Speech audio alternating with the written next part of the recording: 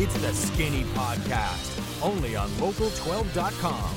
Now, here's Richard Skinner, joined by Chad Brendel of BearcatJournal.com and Rick Roaring from MusketeerReport.com. Welcome into a special edition of the Skinny Podcast, the college basketball version. I'm Richard Skinner, Local12.com digital sports columnist and editor, with Chad Brendel from BearcatJournal.com and Rick Roaring from Musketeer Report. Of course, we'll be starting our weekly podcast coming up late October, early November as we roll into college basketball season. We were trying to do these once a month, and we did one about a week or so ago, and then obviously the bombshell that dropped in college basketball this week has prompted us to do a special edition of it. All right, fellas, let's start with first and foremost the Louisville situation, but we do want to spin it into, for you guys, what, if anything, would transpire with UC and or Xavier. But let's start with Louisville and Rick Pitino. It was pretty swift and pretty quick and definitively had to be done. I guess the brazenness of it is the thing that shocks me, because it wasn't just an assistant coach at Louisville. It was Pitino himself who basically was involved with this. Yeah, I mean, I don't think there's any way to get around, regardless of what you want to throw out there, Pitino had some hand in this. I mean, how it exactly went down, there's room for arguing, but he had a hand in this in some shape or form. And to be quite honest, we knew he had to be gone. But at the same time, there was still a small part of me that thought somehow he might be able to linger on and keep this going for a little while. He survived he's 9 lives. And he's still fighting it. I mean, he's out. There's no question. He's just getting his money. He's not going to fight. He's trying to get a cut of the... Yeah, he's just getting his money. Because he has no buyout. So yeah, he does. I don't think he does. Yeah, he does. Well, they're trying to fire him for cause to get rid of the buyout. Correct. And that's why. He has a buyout. Oh, yeah. But that's what they're... Yeah. They're trying to fire him for cause. Right. So let's spin that to then the direction of Mick Cronin has Louisville ties.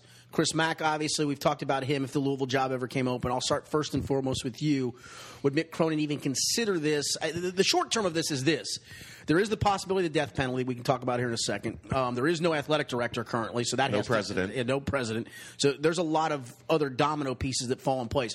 Before I jump ahead to Mick and into Mack. You already did that. I did, but really, this whole situation screams you just have an interim until all this, whatever gets settled from the president to the AD to maybe even whatever NCAA punishment comes along. Here's the thing. We have no idea what the NCAA timeline on this is going to be. Correct. Because we have no idea they when still have to do something. Well, we have no idea when the FBI is going to turn everything over to the NCAA, or even if the FBI is going to turn everything over to the NCAA. And the NCAA probably isn't going to start anything until the FBI is done, because they know. Right. Correct. Why Correct. would you? We just could wait be until 2 it's all years out there. plus. Yeah, right. Before anything even starts happening. Right. So I guess if you're Louisville, then where do you go from that? What do you do with that? Do you tag David Padgett? Do you tag someone from the outside that's in need of a coaching job just until this whole thing gets done? I know it's crazy. I know he's crazy.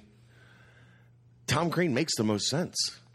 Because you do still have a team in place that's capable of success. And you have a guy that went in and cleaned up Indiana. Yeah. I mean, after the Kelvin Sampson mess, yeah. You have a guy that's been through it. Now, Rick is smirking. I'm smirking too. But logically, you could hire him. He could be in place. He's taken these hits before. And you could get through 2 years or 3 years with him. That's the thing. That's the part where I think Crean makes the most sense, because he's not a stopgap just for 1 year. If you get through this year and you have a really talented team, so you could have a fine year. Right. And then you find out, you know what? These guys that we thought were at the top of our list still aren't coming because of whatever the sanctions. The sanctions are still over our head. They have no idea what's going to happen. Maybe we're still being threatened with the death penalty. You can live with Tom Crean being your coach for another few years, especially in the situation you're in. It makes me smirk, but it makes sense. There is nothing funnier. I mean, you just talk about the hits keep on coming. If you go directly to Tom Crean as your coach, as Louisville fans, and just the crap you have to take from Kentucky fans, oh, my God, that's going to be brutal. Yeah, but can you turn it over in the short term to an assistant that doesn't have head coaching experience that's I don't think he's tied to the mess. I guess they wouldn't try to make him the interim coach, David Padgett. But do you really go that direction? I have not heard his name tied to it. Right. But do you go that direction, really? I mean, I think that's the most likely direction. I think the most likely direction is Scott Davenport. I don't know. For him, a year. Yeah, that he puts his lead assistant in charge of Bellarmine, and then comes back, and he just says, "Well, he's got to be." I'll be honest with you, Scott's getting. How old is he? He's got to be getting up there to the point of thinking retirement. Which is how wild would that be? Go win a national championship. I mean, he might think he legitimately has a chance to do that with that Louisville team. And then go back to Bellarmine. And then go back to Bellarmine to finish off your career. Like, that would be a wild ending to a career that everyone's loved that guy. The city loves him. Yeah, he's a high school coach there. He's going to be universally respected. He would cause the least waves, I think. He'd be the smoothest sailing, without question, if you could get him. That would be something. It would be an interesting deal. It would. I don't see how you can give it to Padgett. He's new to coaching. I just think it's hard. Yeah, right. Not just new to like. I mean, we're talking. How old is he?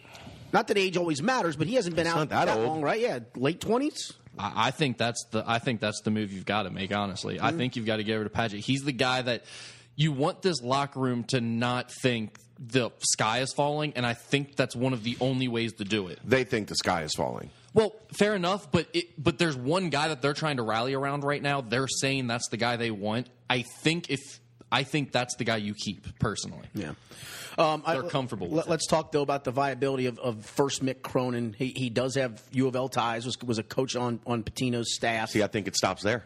And that's where I'm going to leave the open-ended question. Is there any consideration on his part or their part? On their part, I don't think they can do it. I don't think they can. The optics of it, we're bringing in a Pitino protege, right. And not only a Pitino protege, but like one of Pitino's closest friends, a guy who was defending Pitino after the prostitute situation. Yeah, I don't think they can. I just think you would set yourself up if you're Mick for a boatload of just getting crushed early in the process. Well, I guess here's the question: if Louisville had interest, would Mick have reciprocal interest? Or again, if I don't think so. If you're a coach with really any common sense that already has a good program that you're dealing with, his roster's the best it's ever been. There's some stability to it. You don't know. I mean, honestly, there is, and we'll talk about this in a second. There is a potential for the death penalty. I don't think it's going to happen, but there is a very real potential for that. Yeah, whether it's for a year or two or whatever. If they don't get the death penalty, and I don't think they'll get the death penalty, it is going to be very, very severe. You get 8 scholarships. I wouldn't be surprised. 6 a year, yeah. Whatever. I wouldn't be surprised if year one of that thing, they've got 6 scholarship players to work with. And then you get 1 back or 2 back a year or whatever the case may be. For over a 5-year period back to the point you But I could see them knocking them down to 6 and saying, all right, you got 5 starters and a sub. Yep. And then the rest are walk-ons. Yeah. Get the rest off the football team. If they do not get the death penalty, then just remove that idea from ever happening again. Because no one will ever get it ever again. And I want to get into that here in just a second. But then I want to ask now, we talked about Mick. What about the viability of Chris Mack? Because we've talked about if that job came open at some point, he would certainly be a viable candidate and probably very interested. I know Xavier fans probably feel uncomfortable about this because it's real now. Like, the job is finally open, and we've been talking about that for so long, that being the job that Chris Mack would possibly leave for. If I'm a Xavier fan, I'm thrilled about how this job finally came open, because this is the best chance you have of Chris Mack ever passing up this job. Saying thank you, but no thank you. If this job came open at any other circumstance, it would be, he's taking it. Like, he's going to take that job. Yeah. Under these circumstances, even next spring, after this year's over, after Chris Mack has his most talented roster in place and he finishes out this season, and after Louisville gets through a year and maybe we have a better, clearer picture, or maybe we don't. Who knows what we'll know next spring. But I still don't know that he's willing to take that job at that point. Especially, again, like, these are small things that Louisville could just buy out his house and never make him worry about the money or the house or anything. But it's still a hassle. Like, you just moved into a new house. Your family, your daughters are getting up to that age where they're about to enter high school and stuff. Like, that is small stuff. And the job isn't very attractive like it would have been in normal circumstances. That's the thing. Those are small things, but all of a sudden when that job isn't what it was to you at one point because of what NCAA sanctions may make it into, all of a sudden those smaller things mean more to you. The only thing it would be stupid money. That's the only thing. Could you walk in and just say, I want 10 years, $7 million? Yeah, whatever coach accepts that job under whatever parameters are given. I want 10 years, $7 million guaranteed. Absolutely. And they're one of the places that can swing it. They generate money like $50 million more than any other college basketball program in the country. And let's be honest, that's why they won't get the death penalty. Well, all right, probably true. I'm glad that's a good segue then. All right. They just got slapped in June with the Andre McGee sanctions, for lack of a better term. By the way, he's still working for Pitino. Just found that out. As a personal assistant? I'd say, yeah, something like that. As escort caller? I don't know. He's still working for him, though. Interesting. All right, so that takes place in June. And within a month, you are brazen enough to do this. If that doesn't... To have a coach on tape... Correct. Saying, and we have to keep this quiet, we're on probation. And to have Pitino make phone calls to an Adidas executive saying, hey, we need to take care of this family. You can't get more brazen than that. No. If anybody watched the SMU 30 for 30, what really got them was their brazenness of they were on probation and continued to pay players. Well, that's what finally got them. It's not the death penalty, per se, because you can't do one thing and get it. Correct. You have to be on probation. It is a repeat offender clause. That is correct. Within a 4-year period, right? Yeah. This is within 30 days, 40 days. That's my point. The brazenness of that within a month to do something. Wild. We're not talking about a plane ticket or an extra meal. Paying for gas on an unofficial visit. Correct. Something that, you could probably get away with it. This is as brazen as it comes. I'm with you. Twice. The NCAA has said they really regret giving SMU the death penalty in football back in the 1980s because the program really has never recovered. Now, SMU was never at the height in football that Louisville is in basketball from a traditional standpoint. They were headed there. Well, they were headed there because they were paying players. But I'm just talking about... Was Texas. So was Texas. Well, by the way, Louisville's Louisville because they're paying players, if you haven't forgotten, maybe. Chief. It's a good point. Maybe. But Louisville... Who's Denny Crum an assistant under? But Louisville, hang on. John Wood, and he learned from the master. I don't know who Sam Gilbert was at the time, but we'll figure that. But the bottom line is Louisville did have traditions. SMU really didn't. They had a little bit of pocket stuff here and there. Louisville had some level of success. I don't think they give them the death penalty, but if there's ever a reason that screams for it, this is it. And if it did, they're going to get smoked. Yeah, that's the other part. I guess, and you made the good point, Chad. Whether it's the death penalty or not, whatever it's going to be, might as well be the death penalty because you are going to be basically what Mick Cronin took over at UC. You're going to have two Except scholarships. He had full left. Scholarships. Right, but he had one scholarship guy left. What I'm saying is he could go out and get a roster at least of scholarship players. Correct. And so they are going to get hit hard. I think that's definitive. The question is, when does that come about?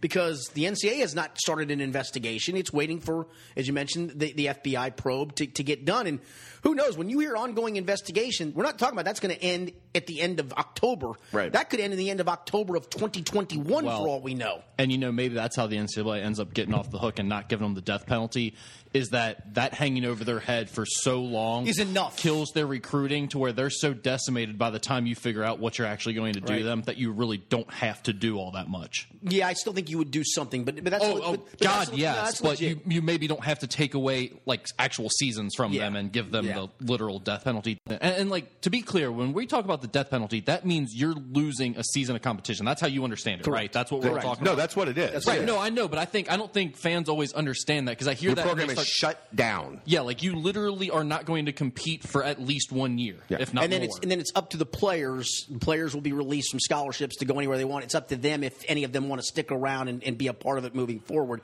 You can imagine in today's day and age, ain't many going to do that. No, absolutely. Now, I will tell you the other part to this, and really this is more of a Louisville issue, and I only want to bring it up because it is a Louisville issue, I guess, is the Yum Center is had some financial difficulties, big time. To say the least. And let's face it, if you're a fan of the program, there's going to be enough deep-seated fans that will still go, but not enough to probably fill that facility going forward, maybe this year, because they do have a good team in place, and the schedule's not going to change and all those things. But moving forward, that facility could be in big-time trouble, man. It's already in big-time trouble. Right. It ain't getting better. Wow. All right, so let's spin this whole thing forward. When the announcement was made, the stance that supposedly you say is going to scare people is call us, don't make us come find you. Alabama did it. I know, but here's my question: was that more of a bit of a bluff to try to smoke people out, or do you think that they really think we're going to get not just 2 more or 5 more or 7? We're going to get multiple more. It may take us some time because it's ongoing, but we are going to get you. Back-to-back days. They go into AMA Sports, Andy Miller's office. They subpoena everything, take his laptop. The next day, they go into the EYBL offices. Right. They subpoena everything. Which is Nike. Yep. the grassroots arm of Nike. Yep. They're not playing. Oh, I don't think they're playing.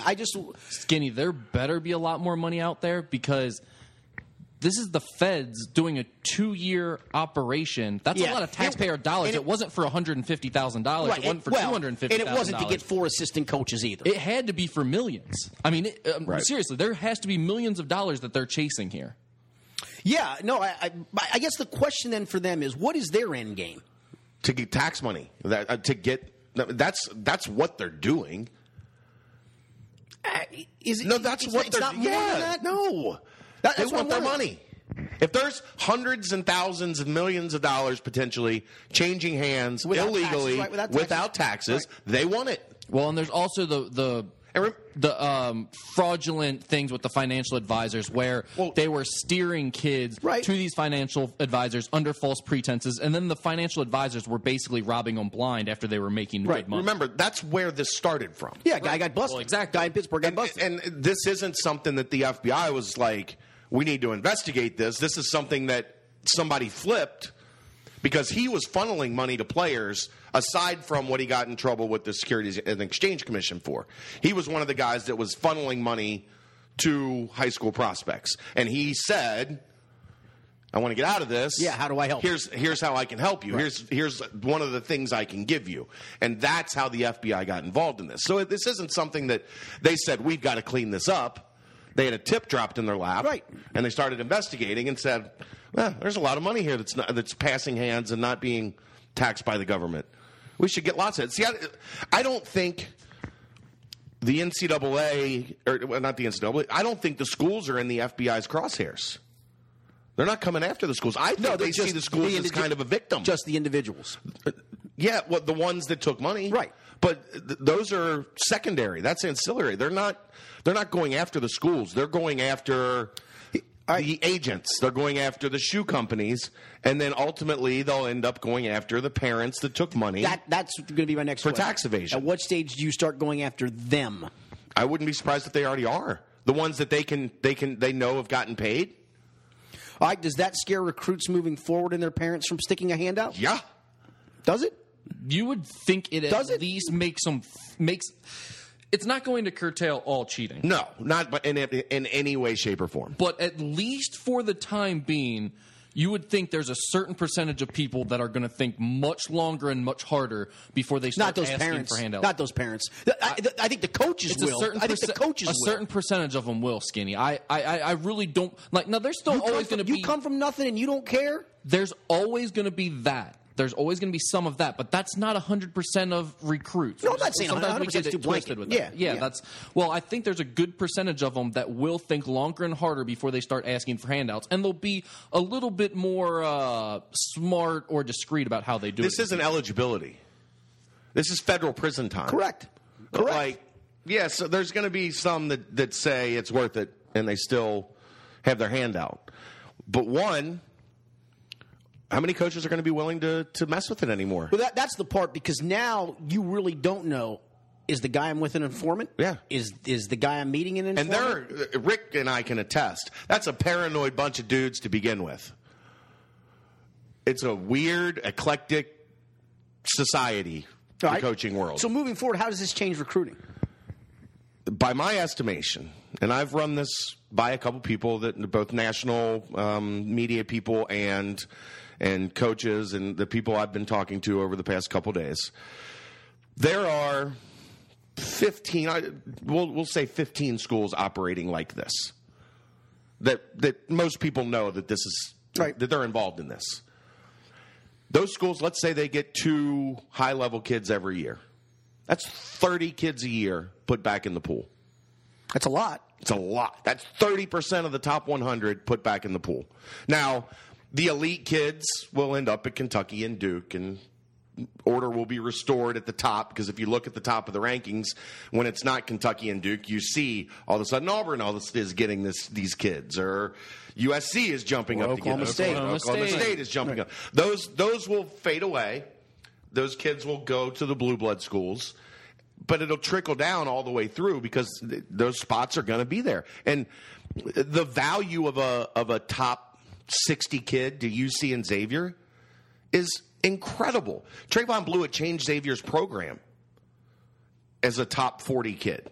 So what you maybe get is UC's been getting pretty much one 4-star high-end guy every class. Xavier, one every class, sometimes two. Now, what if Xavier and UC are now getting 2 top 75 guys every class? That changes who they are drastically. This is where I think it gets interesting for our conversation, because this is legit for UC and Xavier. I mean, if you think they're operating, doing things the right way, which whether they are or not, I find it hard to believe either one of them are getting caught up in this. When's the last? They're not paying $100,000. When's the last top 15 kid that landed at either school? I'll ask both of you, because you guys, you monitor your message boards, and obviously people wring their hands when UC's in on a kid and loses out on that kid, or when Xavier was in on a handful of really big-time kids this year, lost out on those kids. I mean, I'll ask you both point blank. Is it maybe get to the point where the hand goes out and both programs go, we're not going there? It's already been there for UC. Like, Mick has done that. There are 4 kids in this investigation, players 1 through 13, 4 of them UC recruited early, goes heavily involved with, and then when such and such got involved, or whatever name pops up that you know is the exit point, all of a sudden this guy's running the show, they're out. One is Nasir Little, who is a top 5 kid, top 10 kid in the 2018 class. Mick was the first high major school to offer him. But when his AAU coach took over his recruitment, it changed. We're out. Right. Where's his AAU coach right now? Prison. Jail. Nice. He was arrested on Monday. That's nice.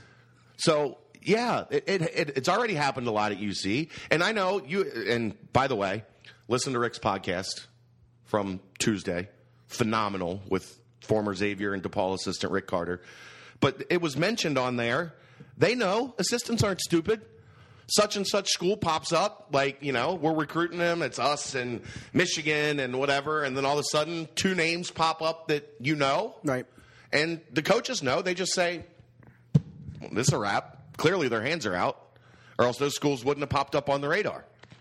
And I'll go to the Xavier part of it, because, again, this has not been a great recruiting period for Xavier, right? I mean, they've missed out on some kids, and maybe maybe this is the reason why. Maybe this really is the reason why. It's not that. Yeah, I mean, and some of it is they were in with blue bloods as well, and that factors into it. But I don't want this to turn into schools that don't recruit well now get to say, "Oh yeah, we'll see the whole time they were cheating," right. And like that's not all that is for Xavier. They've had other issues in this class. I mean, they've swung for the fences and tried to go after some of those top tier kids, and they decided to do that in a class where they had 5 to 6 scholarships to fill, and a class right after they've got a sophomore point guard who played 40 minutes a game in the NCAA tournament last year that looks like he's going to be good, and then a freshman class, good rosters. Freshman class that was ranked 8th last year in the country. So you look like you have a top 5 or 6 coming back next year that are kind of solidified. That's tough to recruit to. Schools are going to use that against you. So I think that had more to do with Xavier's struggles this summer than schools were cheating against them. But Chad's point is still a good one. This does potentially throw some of those kids ranked 30th to 70 or 30th to 90 back in the pool for UC and Xavier, or at least teams that are successful and deserve to compete for those kids, as opposed to teams that are sticking out, hey, here's $100,000 to come this way. And I agree with your point. I think it's important to note that if that part where all of a sudden Auburn pops up on a kid and a staff has to go, are we going to go there? Are we really going to go there? And they have to make that decision. I think that happens a lot less likely, a lot more frequently now. Now, would you agree? It all depends on the mentality of the staff. Like, if that's the way you do things and you get out when that happens, that like you may change your mentality now. On the other hand, I think there are plenty of staffs that were already saying we're going to keep recruiting this kid regardless, and whether that school cheats or not, we still think we have a chance to get him. All right, what does this do to the grassroots basketball AAU stuff moving forward from all across the board? I don't know. It doesn't do anything, and you want to know why? Because the NCAA isn't going to say, no, Nike, that's okay. We don't want you to pay for all our jerseys and all our shoes, and we're not going to take your giant checks anymore. And they're not going to say that to Adidas, and they're not going to say that to Under Armour. So you know what? They're still going to be their grassroots scene, and they're going to do exactly what they want to do because they pay a ton of money for all this to happen. Well, that's where I think it's interesting. Does Nike or Adidas or whatever decide they want to still pay that ton of money? We're not putting as much into grassroots. We're not funding $50 million for grassroots basketball. Why would they do that? If they can't do what they're doing now, where they're funneling and accessing players for the future, that's why they're doing it. Right, but they'll figure out a way. You know what I mean? Like, they'll figure out a way. I'm just interested to see if there are short term. I don't think it would be long term because I think you would see it increase back up as time goes on. I just wonder if short term there's not a knee jerk reaction. You want to know how it's going to change grassroots basketball for real? Like the honest to God truth. The big Samoan dudes that dress in all the Nike gear that keep us separated from the coaches or say you can't film here on this sideline and parents you can't sit in that bleacher. Those dudes will be beefed up. There'll be a few more of them and they'll be a lot meaner. Other than that, don't think we'll see much change. Interesting. I guess the only thing is, does the investigation then eventually lead to the shoe companies? It already has. Well, and I'm talking about in a more major way than where we're at right now. And you start having not just a guy, but multiple people. Well, I think that's be threatened with prison. I think it's the shoe companies and the agents that they're after. I don't believe that they're after NCAA institutions. No, it's collateral damage, but it's collateral damage that's major news. Absolutely. I'm just saying from my perspective, I think that's where the gun is aimed. Is at the shoe companies, the people that are funneling money, and at the agents that are, the runners and the agents, and that chain is what they're after. And you would think maybe if enough of those guys go to jail or, there's enough of penalties they have to pay or whatever for all this, maybe it changes things. But at the end of the day, there's still tons of money to be made selling sneakers and, getting these kids to endorse you. So they're still going to go back to that well again. Well, like Snow made a great point on agents, and I think they're the worst in all of this. But why are they the worst in all of this? Because there's dudes getting $80 million contracts in the NBA that aren't all that good. Right. And an agent makes 3%. It's a pretty good piece of change. You get a 4-year, $80 million deal. That agent at 3% is doing real well. Absolutely. I think the financial advisor was the most nefarious thing we've seen in all this because you literally had dudes that were known for stealing money, and you had these coaches or agents or whoever taking a cut to steer these guys to these advisors who were just going to rob from them. That's the nastiest part of all of it. The guy initially involved in Pittsburgh, he'd already been busted once before for this kind of stuff. They said that. Right, I know that's the insane part to this is did somebody not vet this cat out before they got involved with him? Yeah, clearly not. Clearly not. I mean, Chuck Person comes off like an idiot. Yeah. Like an absolute blithering idiot. That you were desperately needing that much money when you had $23 million made in the NBA. What is he, Antoine Walker playing in casinos all the time, for God's sakes? Maybe. Possibly. I don't know. Possibly. Great nickname, the Rifleman. The Rifleman, yes, indeed. Somebody's going to put a rifle to him before long. So one of the other things that I want to know about that I just haven't heard anyone really talk a lot about, and maybe it's just because no one has any idea, but perhaps the most interesting part of this for Xavier and UC is what happens to these teams that are getting caught up in this for this season? Because you're talking about Louisville, who's a top 10 team, Arizona, who could be 1 or 2.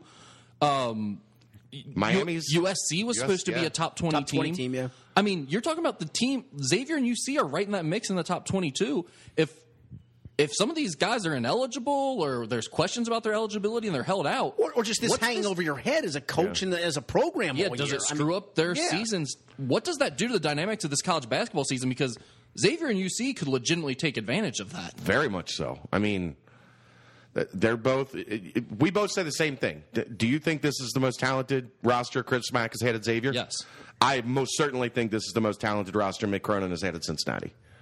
And this is on 2 programs that over the past 5 years have spent time in the top 10. Right. Have been very, very strong. And we both feel like these are the 2 most talented teams. And you've got college basketball in a bit of turmoil. And who knows how many more in the next few weeks that pop up on the radar under the same gun. I mean, there could be 3 to 5 more in that top 20 that pop. I don't know that for a fact, and maybe it doesn't. But as we mentioned, this isn't stopping at 4 assistant coaches and the University of Louisville and the University of South Carolina and Miami of Florida. I briefly mentioned it. Alabama got caught up in it last night. Right. They fired a guy that was an associate athletic director that used to work in compliance for the NCAA. Right, that's right. Well, he knew the rules. He knew the rules. Like, I mean, that's who you want trying to get around the rules. If you're going to crack a safe, you want to know somebody that's on the right side that knows how to crack that safe. That's all I can tell you. It didn't work for him. Did not work for sure. Knowing the rules did not do him well because... Oh, he knew how to get around the NCAA rules. He didn't know how to get around the Fed's rules. I think that's an interesting part of all this, too. Like, none of these guys ever thought to account for the Feds. They never thought, like, hey, what we're doing is, like, for real illegal. Not like we're just... cheating. If the NCAA comes, we'll get a slap on the wrist and a 2-year show cause. We'll go work in the NBA as a scout for 2 years, and then we're back. How awful do you think that was? Some of these dudes were like out recruiting, and they just got a 7 a.m. wake-up call from the Feds at their hotel room. No idea it was coming. To get arrested. How awful 5:45 a.m., Sean Miller knock on the door. Yeah, well, this story is similar. I don't know if you saw the 30 for 30 on the Boston College basketball fixing scandal back in the late 70s, but almost the same thing. They caught Henry Hill for something else. He just, like a blathering idiot, mentions, well, yeah, we were fixing games at Boston College. And the guy went, wait, what? You were doing what? And that led to this and this and this. And it was the same way. Knocked on the door at 6 a.m., rousted all the parties up, and that's just the way they do it, man. Yeah, that's the way they do it. Like, when that story broke at 9:30, everything was done. Yeah. The 10 people were in jail. Like, there were coaches being... questioned across the country. Like at 9:30 a.m., they had already been at work for hours on this thing. Yeah, and nobody had a clue. So any guesses? Nobody had a clue. Any guesses what they do? I mean, like, because like Brian Bowen's not playing. No, he's out. I know there's going to be someone at Arizona, we would think, but 2 guys at Arizona. Well, I think there's only one on the roster now. One's a recruit, right? 2018 recruit. Well, right, but I mean, that would still affect them going forward. So. One prominent guy on their roster. How quickly does that stuff happen? I mean, I think those guys would probably be out this year, right? Well, the guy at Arizona just magically announced that he's out for 8 to 12 weeks with a stress fracture. Yeah, no, don't put the fracture on. Just stress. I mean, there is that as well. Lastly, for the way this has all gone down. This really doesn't affect the one-and-done kid, but there is the kid like Bowen that asked for $100,000. The kid that's in that boat, does he now look and go, I'm skipping college altogether, I'm just going to go overseas, and how does that even change the landscape if that's the case? It doesn't. I just don't think that's ever going to be a legit threat. I really don't. I agree. Despite Moutier doing it and having pretty good success with it? Yeah, because what has that changed? No, it hasn't. Other guys have done it. It just doesn't change anything. Yeah, it's like it's just not as attractive as everyone will lead you to believe. You want to go live in Lithuania and become a grown man right away. That's got to take care of away yourself. From your family. Understood, but if this money, let's just say this money now is out of the pipeline. Whatever this amount is, and God knows what the amount is, this money is now out of the pipeline when it comes to recruiting. And I'm not here to be naive enough to tell you that somebody isn't going to find a way here and there, but it's not going to be nearly as blatant, and it's going to be much more difficult because everybody's going to be scared to death of who they're dealing with. But this money's taken out of the pipeline, though, and that kid needs it today, and yet he's not ready for the NBA today, and he doesn't want to be a part of college, and he's not getting paid to go to college. I mean, life's tough, Buttercup. You'll have randomly one here and one there, as we have seen in the past. I don't think you're not going to see 6 of the top 10 kids playing in Europe. It's not going to happen. Well, no, I said it probably doesn't affect the one and done kid because that kid can suck it up for a year because he knows what he's. The not one and done kid is not getting paid much. Well, Brian Bowen wasn't a one and done kid, was he? He was a top 15 kid. I don't think he was any good, but he was a top 15 kid. He was a McDonald's All-American. But even if he's not, that's fine. So what? Like $100,000? That's still not attractive enough for you to make decisions like going overseas. I mean, that doesn't $100,000 to go to a college doesn't equate to a couple $1 million overseas or anything. Like he would still have to get a good contract overseas, and there's no guarantee there isn't. You're right. that he's getting paid boatloads of money to go over there. And again, it's like you just go over there and you disappear for a year. You're irrelevant. You have no one around you. Whereas you go to college, it may not mean that much, but like there still is that compete to be an All-American, compete to be a college player of the year, a player of the year in your conference or whatever. You can build up some type of brand and some type of value before you go to the NBA. And no, that doesn't equate to getting paid or anything like that. But it's still more attractive in a lot of cases than going overseas and growing up immediately at the age of 18. Yeah. One last point, too, and I want to get on to a head coach saying, I don't have knowledge of this taking place, the plausible deniability. Because I think average fans think, how does that coach not know? He probably does know, but he doesn't want to know everything. Here's what he knows. Every coach that's got a guy that's a get-stuff-done guy knows he's got a get-stuff-done guy. Correct. He knew when he hired him. Now, he doesn't want to know how or what's going on. He just knows that guy's here to get stuff done. Yeah, and go get your stuff done. Let me know when the kid enrolls. But I think it's totally possible for an assistant to do something like this on their own. Absolutely. That's what I'm saying. To make their bones, for lack of a better term. I think it's totally possible for a coach not to know something like this happened. It wasn't that case in Pitino. No, because he actually had contact with the Adidas guy. Right, and this is systematic too. It's not like this was like, oh, they did it for Brian Bowen and then it stopped. The other kid that they were talking about in the hotel room with was a 2019 kid, 2 years away. So this is something that they've been doing for a while, clearly, and it's something that, let's be honest, it's probably what they did to try to keep up with Cal. It's probably like he felt like we can't do anything else to really compete with him other than start checking. There's no doubt Cal got under his skin with that. There's no doubt. There's no doubt that Pitino at some point said, we're going to do what we got to do. Yeah. There's no question. Here's the difference. You know what Rick Pitino is clearly very bad at? Cheating. Yeah. You know what Cal is clearly quite good at? Don't say it. He has not been connected to any of this. I honestly don't believe he does. I believe he runs a clean ship. I don't think he'll get tied up in any of this. I believe he's got some get-it-done guys, is what I believe. I think he's really good at operating in the gray areas and circumventing and he's got some getting in trouble. And he's got some get-it-done guys. But the situation at Arizona, maybe I would say it's probably likely Sean Miller did not know specifically what Book Richardson was out doing. But he 1,000% has known from the day he hired him. What he's about. You know. Yeah. You 100%. And there's a reason those guys are making $500,000, $600,000 a year. Because you go get me players. Right. And I'll coach them up. There you go. All right, any final thoughts? I am interested to see what this does to the 2018 recruiting class right now, because Xavier was looking like they were in a tough spot.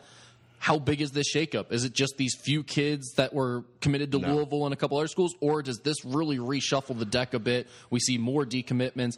If so, Xavier's in a great spot because they don't have anyone committed, and they've got all the scholarships you could want for 2018. They do have a commitment. They have one commitment. Right. Speaking of which, since we last did the podcast, they also lost a kid. Talk about that for just a moment.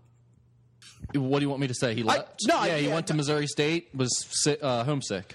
So simple enough. Yeah. Nothing more, nothing less. Yeah, a kid that was a little bit of a stretch when they offered him in the first place for a big class in 2017. And I'll be honest, you take him off that class, and I think it probably doesn't drop one spot in the rankings. There you go. Just so people know. That's all I wanted to touch on. How about for you, Chad Brendel? Anything else? I think the luckiest person in all of this to this point, I think, has been Sean Miller.